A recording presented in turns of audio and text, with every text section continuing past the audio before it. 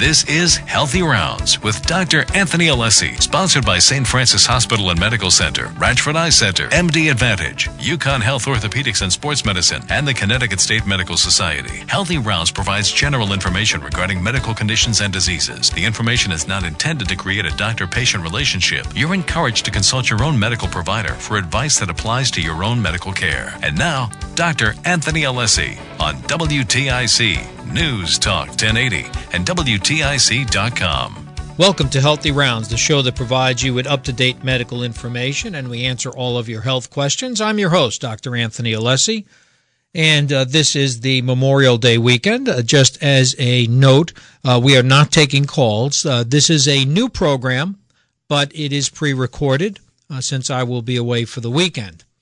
And with that, I wanted to touch on some topics that we've talked about a little bit in the past, and a lot of it has to do with sports. Typically this weekend, there's a lot of activity going on in youth sports, adults getting out, barbecuing, and playing different sports. And it's important for us to kind of look at that. So what I have are two interviews. One is Dr. Lori Devaney. Dr. Devaney is a doctor of physical therapy. She has a PhD.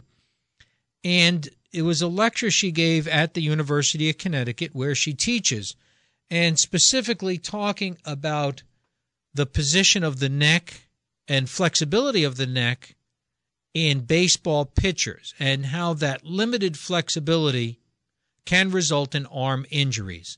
And I found that fascinating. And we kind of veered off from that and really got to talk to her a little bit about overuse syndrome and working with athletes that are kind of pushing it too hard to get ahead. So that will be one of the interviews. In the second half of our program, we're going to hear from Dr. Christopher Giza. Dr. Giza is a child neurologist. He's an MD who has done a fellowship in child neurology in addition to a PhD. Dr. Giza and I met at the American Academy of Neurology meeting this past month, and interestingly, he wrote really one of the seminal papers on the physiology behind concussion, breaking it down to a cell level. And interestingly, he's also been a leading researcher in the child concussion. And he had an interesting perspective about concussion and head injury and sports in general, really in looking at how we could be using sports neurology to improve ourselves. So that'll be the second half of our program. As I mentioned, more people will be out there, and we're starting to see more bicycles on the road, which is a great thing. But one of the problems with bicycles are there's a limited distance you can go, right? If you're trying to bike to work or bike to a store, you have to deal with hills, and that's great when you're young, but as we get older, it's more difficult. And we did a show a couple of years ago about the beginnings of what were electric bikes, e-bikes. And this has really caught on. All the major manufacturers now are making electric bikes. And basically, an electric bike is a regular bike, looks like a regular bike. You pedal it, but if you get to a big hill or you become tired, you flip a switch and an electric motor comes on, and you don't have to pedal. And you can regulate the speed. There are a lot of different things to doing that. And previously they had like big batteries. They're kind of bulky bikes, but now I've seen several of them where the battery and the motor are so streamlined you hardly notice that there's this electrical component. And the thinking is that more people will go more distance with the bike, get out, and maybe use it more functionally to do things instead of driving a car. Now, that has a lot of implication for us, especially here in Connecticut, right? Less wear and tear on the roads, fewer taxes that you're paying for gas, maybe tolls, but more importantly, we're really helping the environment and helping relieve the traffic problem. The traffic problem has gotten ridiculous. I mean, when you get on the road, so many people are just one person in a car. We don't carpool. We don't have a lot of mass transit. and it's something we're going to have to need to develop. So the electric bike, I think, is something really coming around that we're seeing more and more of. And I may be able to get somebody on who from one of our local bike shops to really talk to us a little bit more about how this is evolving and the cost of it, all those other factors. I think one of the problems is states are already trying to figure out how to tax them. See, you don't tax a bicycle, but you tax a motorcycle. So is it a motorcycle or is it a bicycle? Well, by all means, it is a bicycle, but the question is, can they tax it? And I think that that may be an advantage to getting involved in this movement of electric bikes and doing more cycling. The next thing I wanted to talk about was a recent article about, does soccer headgear reduce the incidence of sport-related concussion? This is an interesting study that was published in the British Journal of Medicine, and it's something that comes up all the time, right? Because there are these different types of headgear for soccer players. They're almost like headbands, and they're marketed as being able to avoid concussion. And that's not been the case, and we've not found that to be helpful. But this study looked at 2,700, a little over 2,700 participants, 67% of which were female, and looked at the incidence of concussion in the groups wearing the headband as opposed to those not wearing it.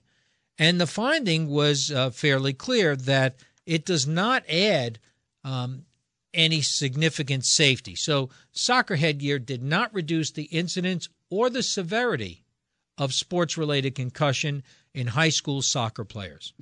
And that most likely will pertain to even younger youth soccer players. So a lot of parents are so well-intentioned, they want to get out there. If they could buy something that will keep their child active and protect their brain, they're willing to do it.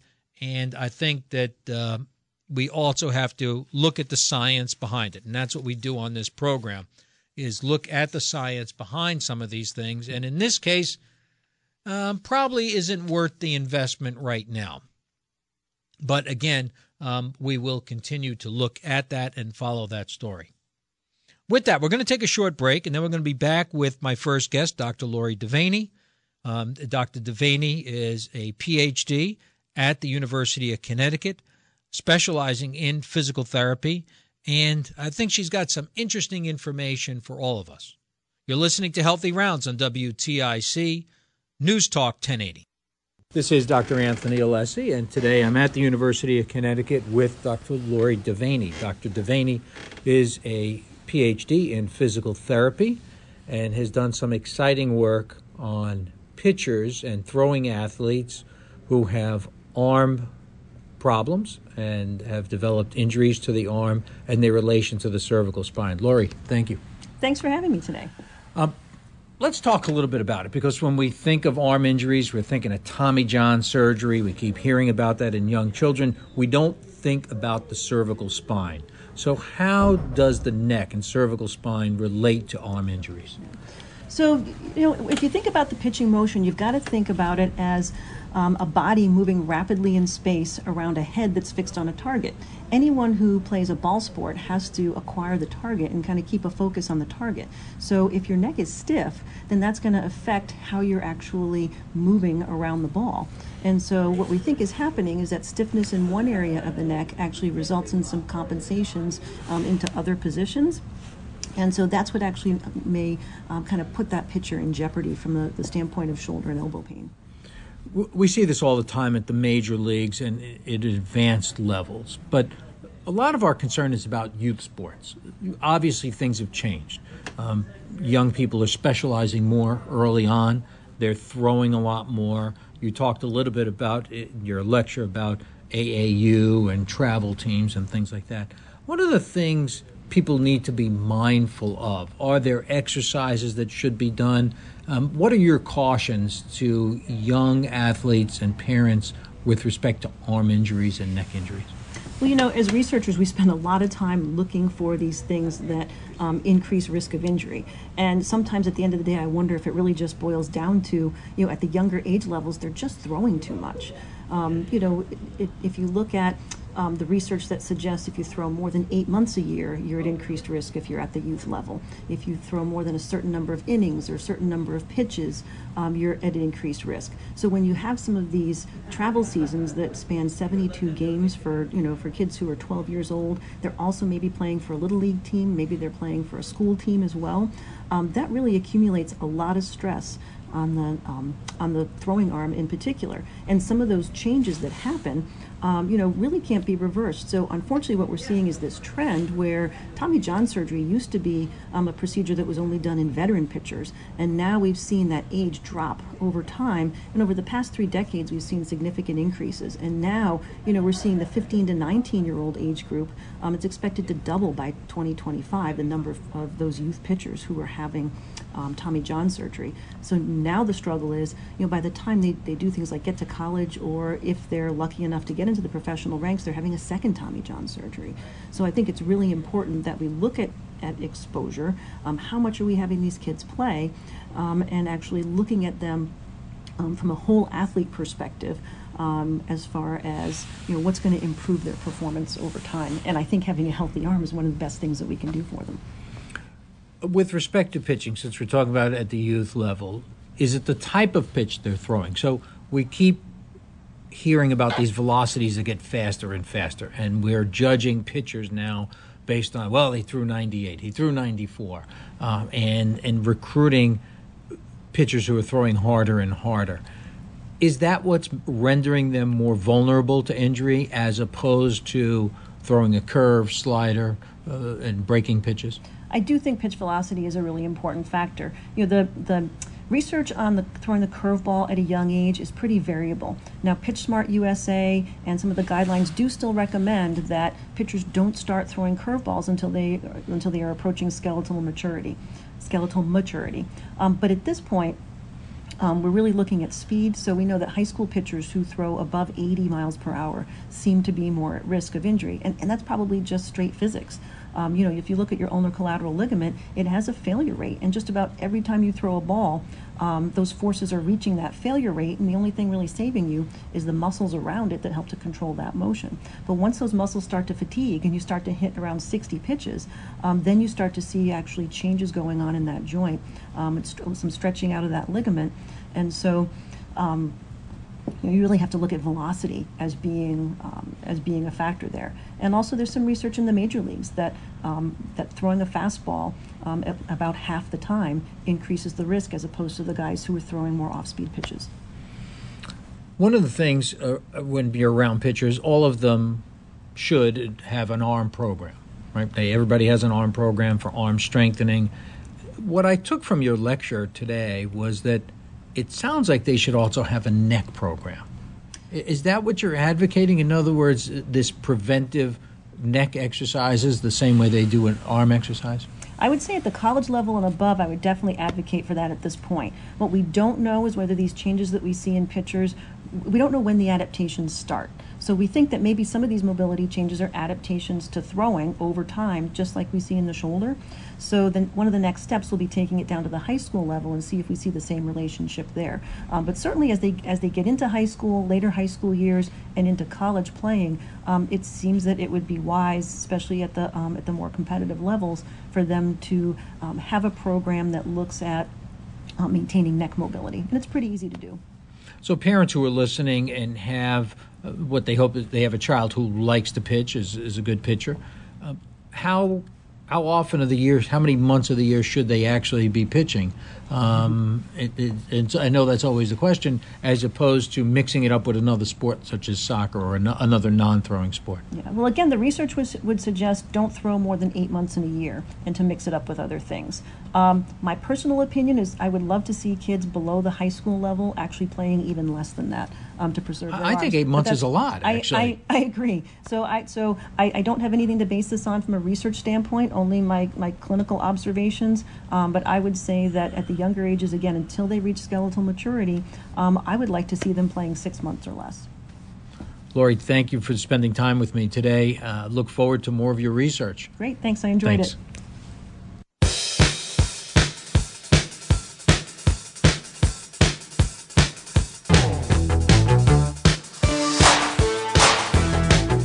This is Dr. Anthony Alessi, and I am here at the American Academy of Neurology meeting in Philadelphia, and we're going to be chatting with Dr. Chris Giza. Dr. Giza is a professor of neurology at UCLA, and his area of expertise has been sports neurology. In fact, Dr. Giza published one of the seminal papers in sports neurology looking at the physiology of the brain after a concussion. Chris, welcome to the show. Happy to be here. Chris, let's talk a little bit about what you do at UCLA. You have a very dynamic program, the Brain Sport program. Can you tell our listeners a little bit about the program and what's going on there? Sure. Brain Sport actually stands for something. So the sport is an acronym for safety, performance, outreach, research, and treatment. And so we do a little bit of everything. We focus on sports safety. We try to find ways to improve performance. We do outreach in the community. We do research, both basic and clinical research, which is a big part of our program. And then we have several multidisciplinary clinics focused mostly on youth athletes and young adults, but we also do see some adult individuals and retired athletes. Now, by training, you're a pediatric neurologist, and let's face it, when we talk about sports and injuries, especially neurologic injuries, it really boils down to children. What's safe for children to do, what's not safe for children to do.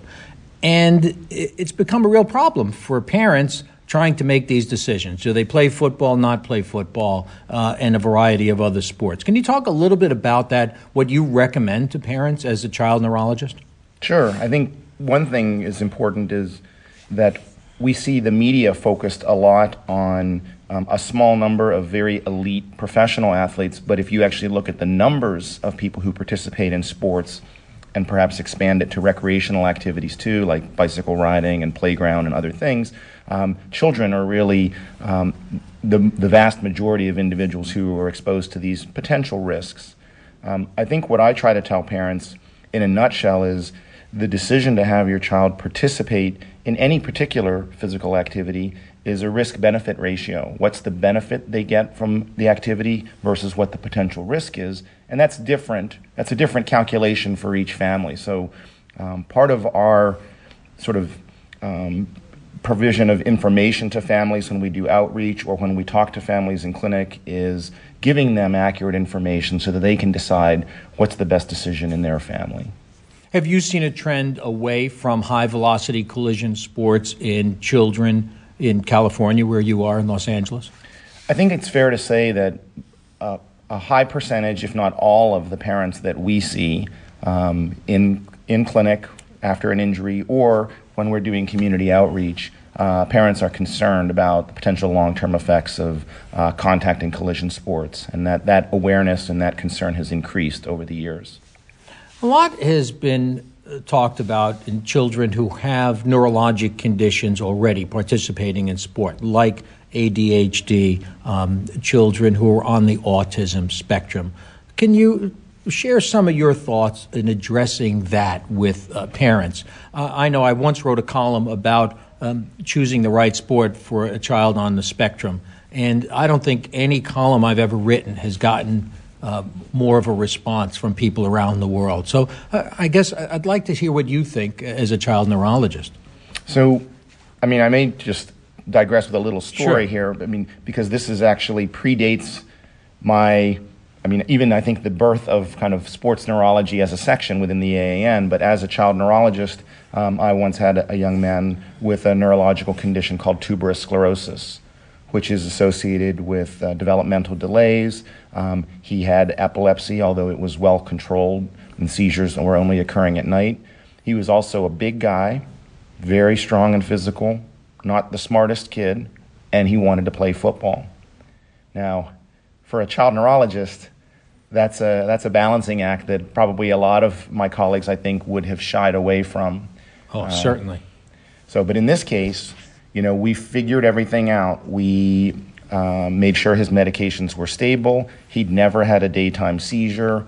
We talked with his coach and his school and his parents. Everyone understood if a seizure were to occur during playing sport, they knew what to do.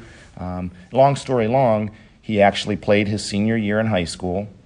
he wasn't a superstar player, but he was so excited and happy to do that. He was revered in his school. And after he graduated, he ended up getting a part-time job as an assistant coach in a local school. So in the end, it was kind of a win-win, but it required thinking a little bit out of the box, maybe from the traditional neurologist perspective. Absolutely, and it had the support of his parents as well. Everyone was on board. That was one thing for sure. Is we couldn't go forward if everyone didn't understand what were the goals, and also what were the places where we're going to say, okay, we're going to stop. So with a more common condition like young people who are on the spectrum, do you recommend that they participate in any sport they wish, or do you try to recommend the parents steer them into a particular sport? So again, it depends a lot. There are all ranges of developmental disabilities, and so some kids may be more appropriate for certain sports than others. I think the first thing we try to do is try to understand what are the individual needs that child has in terms of physical activity and fitness and group participation and socialization, and then what is that individual's abilities, and try to match that to get optimal benefit with the least amount of risk. So kids who may be aggressive and have impulse control things, you have to be careful about putting them into a sport where there's a lot of aggression unless there's really good supervision, and then maybe it provides an outlet. For kids who have problems with coordination, obviously you need to find a sport where they'll be able to participate more safely. And a lot of this also requires educating, the athletic trainers and the coaches, which at the youth level may be parents, to try to understand what it's like maybe to have a child with some special needs on their team. Recently, we actually partnered with our autism group at UCLA and hosted a conference in conjunction with Deakin University in Australia for a program called All Play. And this was originated in Australia and now is across the country with the support of Australian Rules Football, with the idea of educating coaches and youth teams to allow inclusion of children with developmental disabilities in a way that is safe in sports, all the way from non-contact sports like track and field, all the way up to the biggest contact sport in Australia, footy. Is that Australian Rules Football? Australian Rules Football. Yeah. Well, that's I guess that is the epitome of a full contact sport. It absolutely is, and this program has really grown, and we're looking to see what elements of that can be brought to the States to allow kids who've often been excluded from the physical education opportunities and, in particular, the socialization opportunities that occur with participating in a team sport. With that, it leads me to the next question, but we're going to take a short break, and then we're going to be back with Dr. Chris Giza, who is a professor of neurology. He's a child neurologist at UCLA and part of the Brain Sport program. We're at the American Academy of Neurology in Philadelphia. We're going to take a short break, and then we're going to be back with Dr. Giza to find out some of the newer innovations in the sports neurology field and why it's important to stay active to keep your brain working. You're listening to Healthy Rounds on WTIC News Talk 1080. We're back on Healthy Rounds. I'm your host, Dr. Anthony Alessi, and we are at the American Academy of Neurology annual meeting. This is a meeting of neurologists. We have 15,000 neurologists here in Philadelphia, and of all those neurologists, I particularly chose Dr. Chris Giza to chat with today because of all his work at UCLA in the brain and sport and exercise. We talked a little bit previously about working with children and children with developmental disabilities. But, Chris, we focus a lot of our work, and you made this point yesterday at a meeting, we focus so much of our work on people who have had a concussion, people who have had an injury for sport. And maybe we don't spend enough time talking about how sports have helped us preserve our intellect, helped us really move ahead in life, and help the brain and our body. Can you talk a little bit about that? I can talk a lot about that. Great. So, I think this aspect, which is I think even bigger than injury, but has been lost in sort of the public discussion here, and I think we know that physical activity is not just beneficial, it's essential for normal brain development.